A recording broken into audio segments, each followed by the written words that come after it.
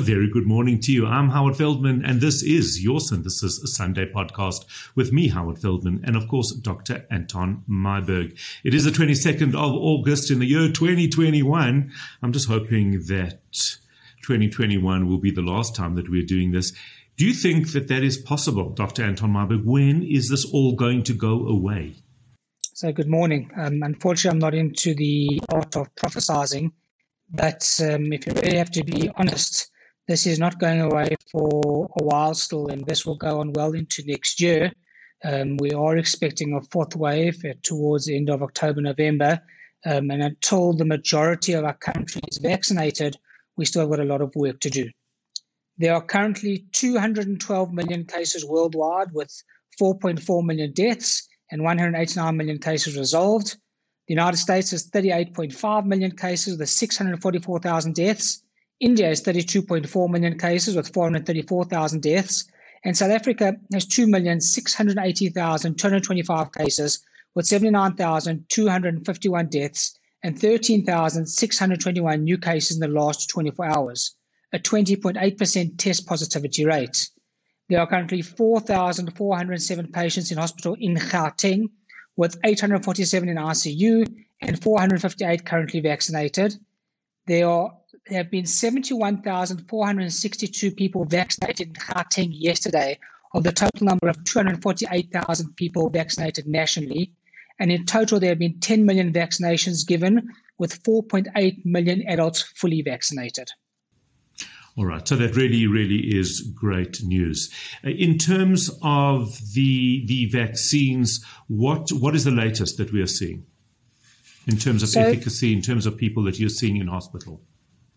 We do know that the vaccine protection against Delta is lower than it was against the Alpha variant, but it's a still highly effective vaccination against severe disease and against hospitalization.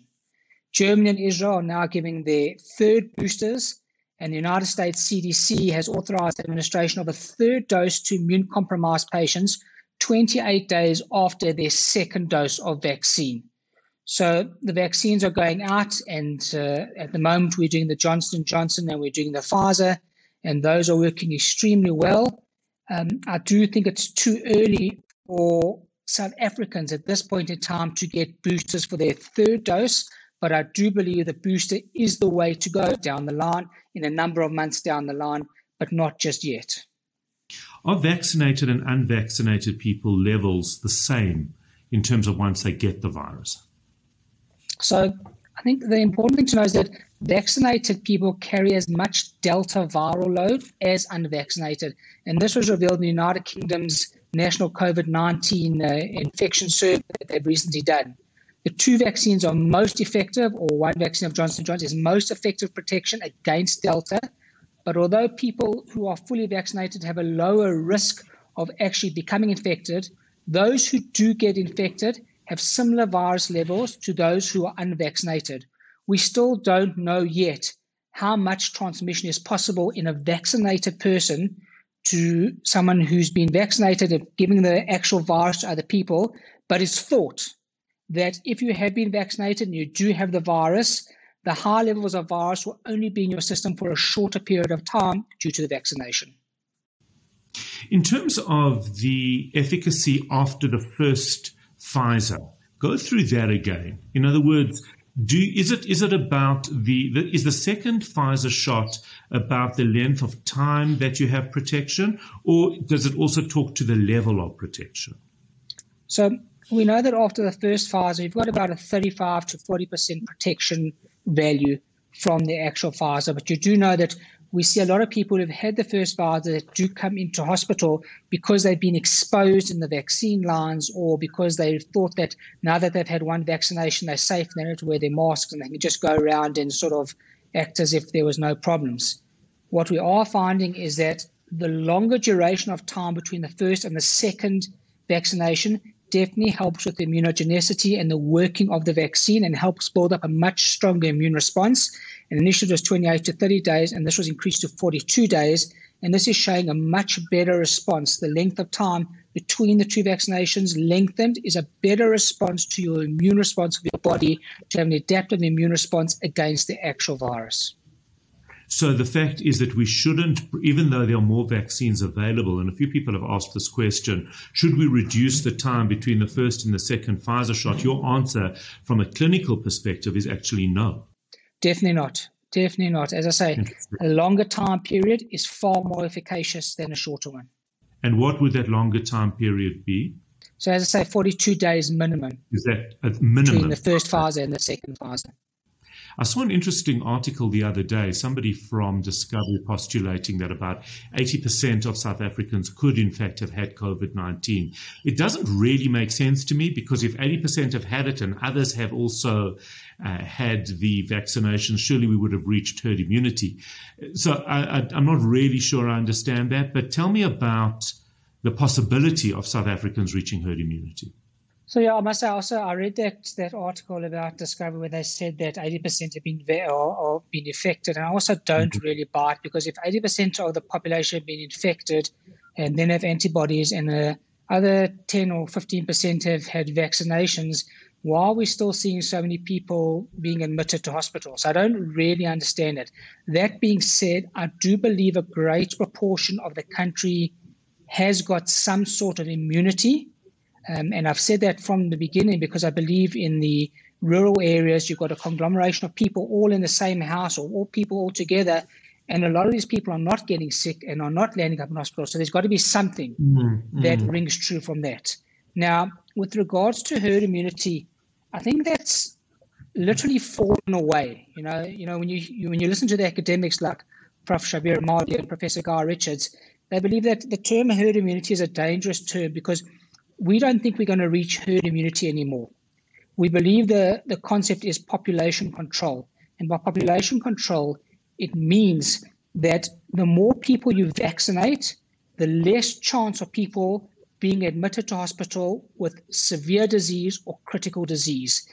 The whole point of the vaccination is not to reach herd immunity now. The point of the vaccination is to prevent people from getting critical, severe disease or landing up in hospital. And that's a new concept, and that's an important concept, because we do know we've got very, I don't want to use the word idiotic, but idiotic people who are anti-vaxxers, and we've got that type of sort of people in this environment. So, those people will never get vaccinated, and we won't be able to reach that herd immunity. It's not like poliomyelitis or smallpox, where the World Health Organization has actually instituted mandatory vaccination, where we've actually eradicated these diseases.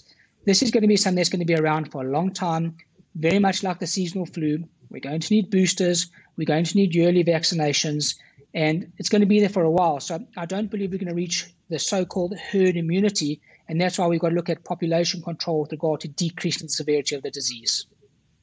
And decrease means the only way really to decrease the severity of the disease is vaccinations. The only way to decrease the severity is, as you said, vaccination. The best way to decrease the severity is vaccination, not to try and get yourself infected. The better immunity comes from the actual vaccination, not from the infection. So that's interesting. But something you've said before is if somebody has had COVID-19 and one vaccination, that works very, very well in terms of immunity. They work very well together, because you've got two different types of antibodies. You've got a different type of innate immunity and adaptive immunity working together in your body to fight off the infection and to fight off the virus from creating an infective source in your body. What's the R0 of the Delta? So I think we've got to remember that we've looked at this R0 a number of times to look at the reproductive number of the infection. In other words, if I have got COVID, can I infect a number of people with the COVID disease? The secondary infection I can give you. And the R0 with the Delta variant is about 5 to 8, which is dramatically higher than the Alpha variant at one stage, which was 1 to 1.5. We're looking at 5 to 8. So that is a very high number. We know it's extremely transmissible, and it's a much higher, more infective variant than the alpha variant, 60% more transmissible and infective, and therefore that's why we're getting a much higher R0 number with the Delta variant. And Darren's asking, does a vaccinated and unvaccinated person transmit the virus to the same degree, or is it different? Is that kind of what you were answering before, I think? I think we answered earlier here. I think we still don't know how much the vaccinated person will transmit the virus, but we do believe it will be for a shorter period of time if it is that, due to the viral load and due to the actual immunity from the vaccination. Right. And I think it's important to know it's a good question because I think it's a very good question because people still got to understand, even though you are vaccinated, you still have to wear masks and you still have to adhere to social distancing and you've still got to follow the inherent rules. A few people asking about different variants. Right now, what are we seeing in South Africa? Is it still predominantly Delta? It's still predominantly Delta. We believe there might be a variant of interest developing. We don't know what it is yet. If you look at the numbers, which is quite interesting, in Gauteng, the numbers are about 1,500, whereas in KwaZulu-Natal, Western Cape, Eastern Cape, they're like 3,000. And last night we had 13,000 infections over 24 hours. So the graph has not plateaued by any means. In fact, the numbers are still at a high level. So we're not out of the third wave by any means. Yes, in Gauteng, the numbers are down dramatically, but in the other provinces, they're still very much in the third wave. So there might be new variants, and we don't know yet what those subtype of those variants are, but the predominant variant we're seeing is still the Delta. If this third wave continues a bit longer, does that mean that the fourth wave, which is predicted, let's say, for November, December, gets stretched as well? How does it work? It generally does. I mean, what we've seen from the first and the second wave, there's normally a number of months in between each wave, to the first, the second, to the third wave. So by the end of the third wave, if we can get more people vaccinated, the chances of the fourth wave being as severe are much less. Noting that overseas in America, the number of deaths are highest in the unvaccinated people. And we've got to say this, there are sometimes breakthrough infections. We know that with people who have been vaccinated. And there is sometimes death related to the person having had COVID even after they've been vaccinated, but it is very few and far beyond. It is a minority of cases that have been vaccinated, minimal cases that die due to the virus once they've been vaccinated. Well, in that case, it does become like a flu. I mean, there are a couple of people a year who die from complications around the flu, but generally it isn't something 100%. that is, yeah. It does become like the flu, but it's nothing like the flu. It's nothing like we've ever seen. It's nothing like we've ever seen before. This virus has completely decimated us, and it's taken us down. I mean, the number of people throughout the world that have died, 4.4 million people that have died from this virus. So it's not like the flu in that respect, but it will be very similar to the flu with regards to the yearly vaccinations. And the number of people that get sick hopefully won't be critical because they've been vaccinated. Every week we get questions about blood groups. Has there been any indication that some blood groups are more susceptible than others?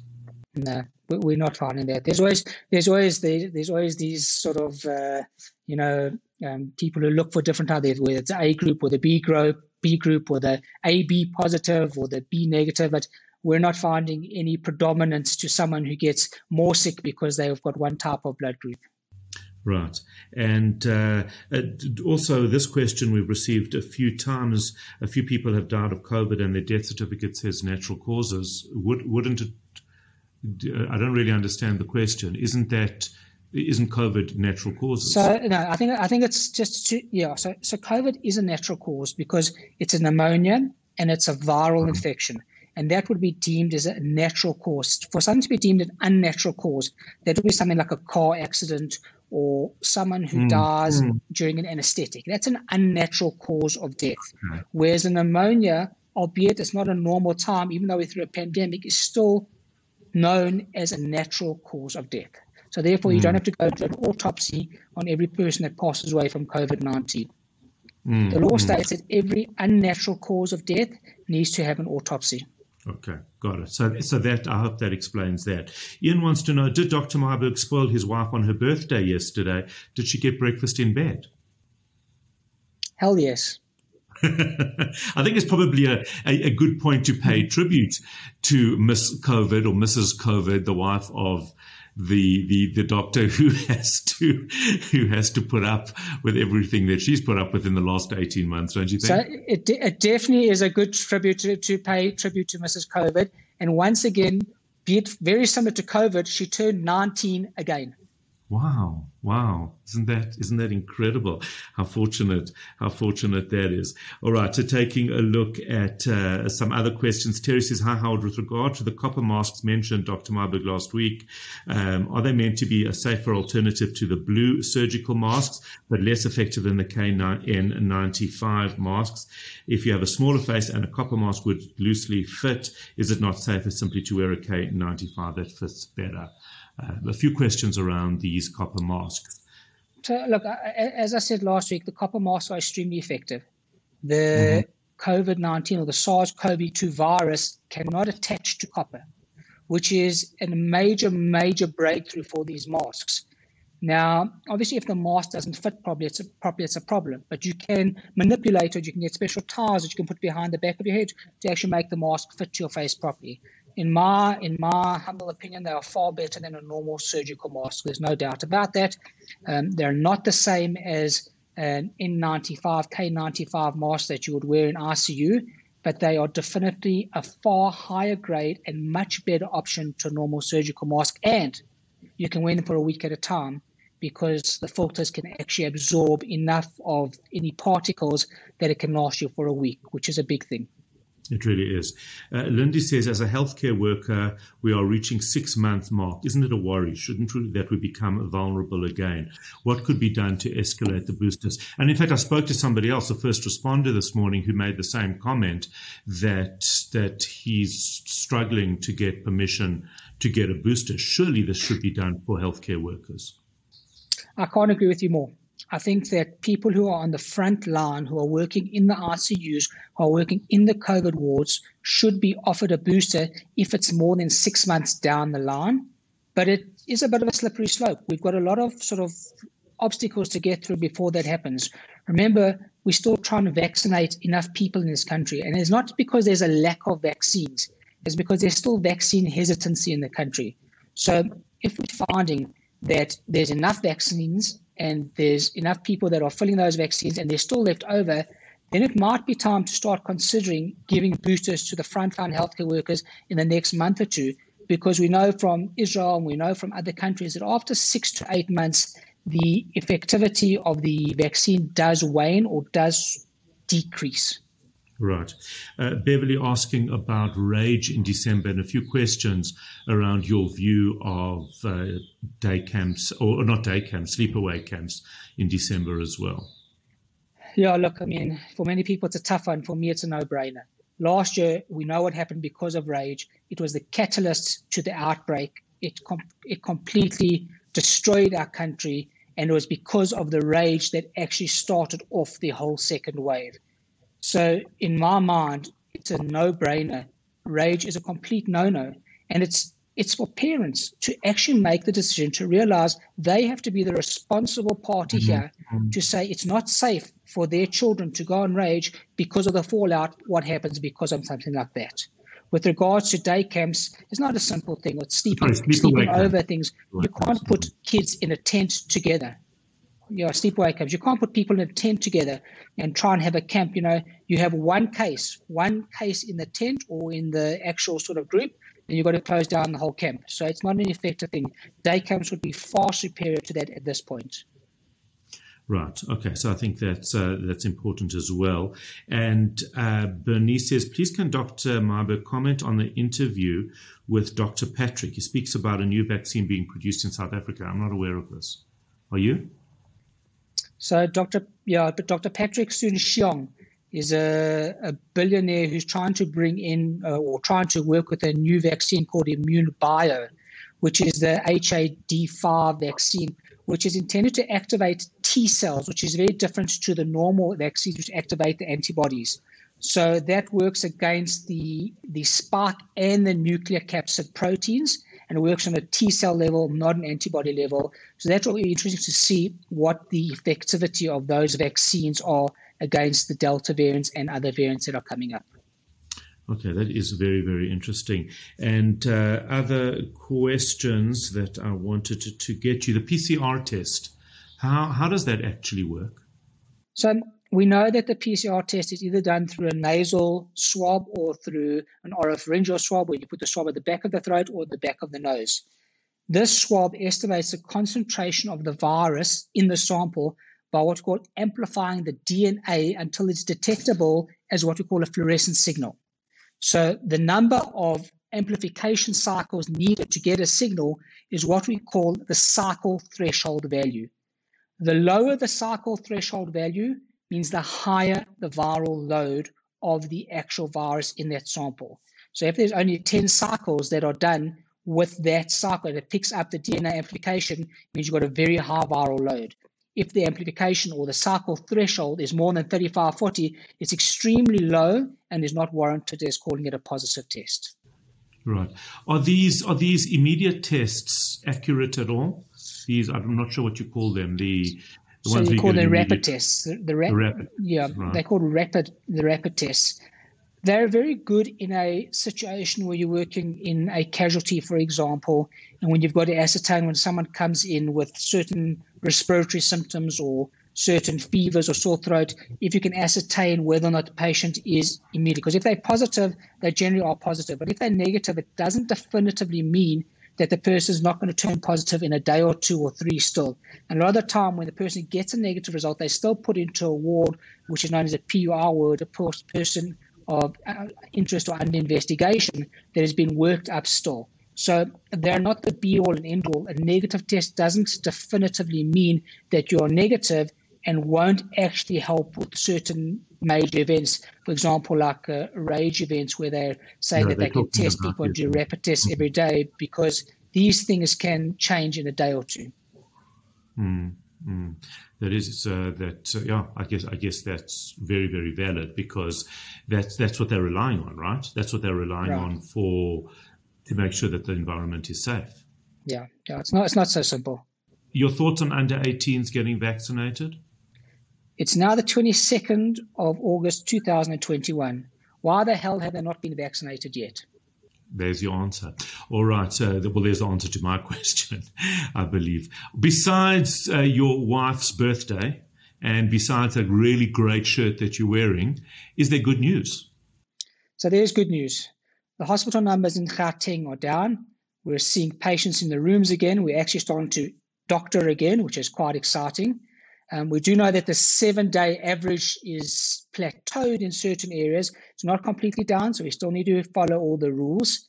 Shuls for Yontif are looking good as a go-ahead, and family meals are looking like they can go ahead within the confines of the rules, which we can discuss at a later date, but that's a positive thing.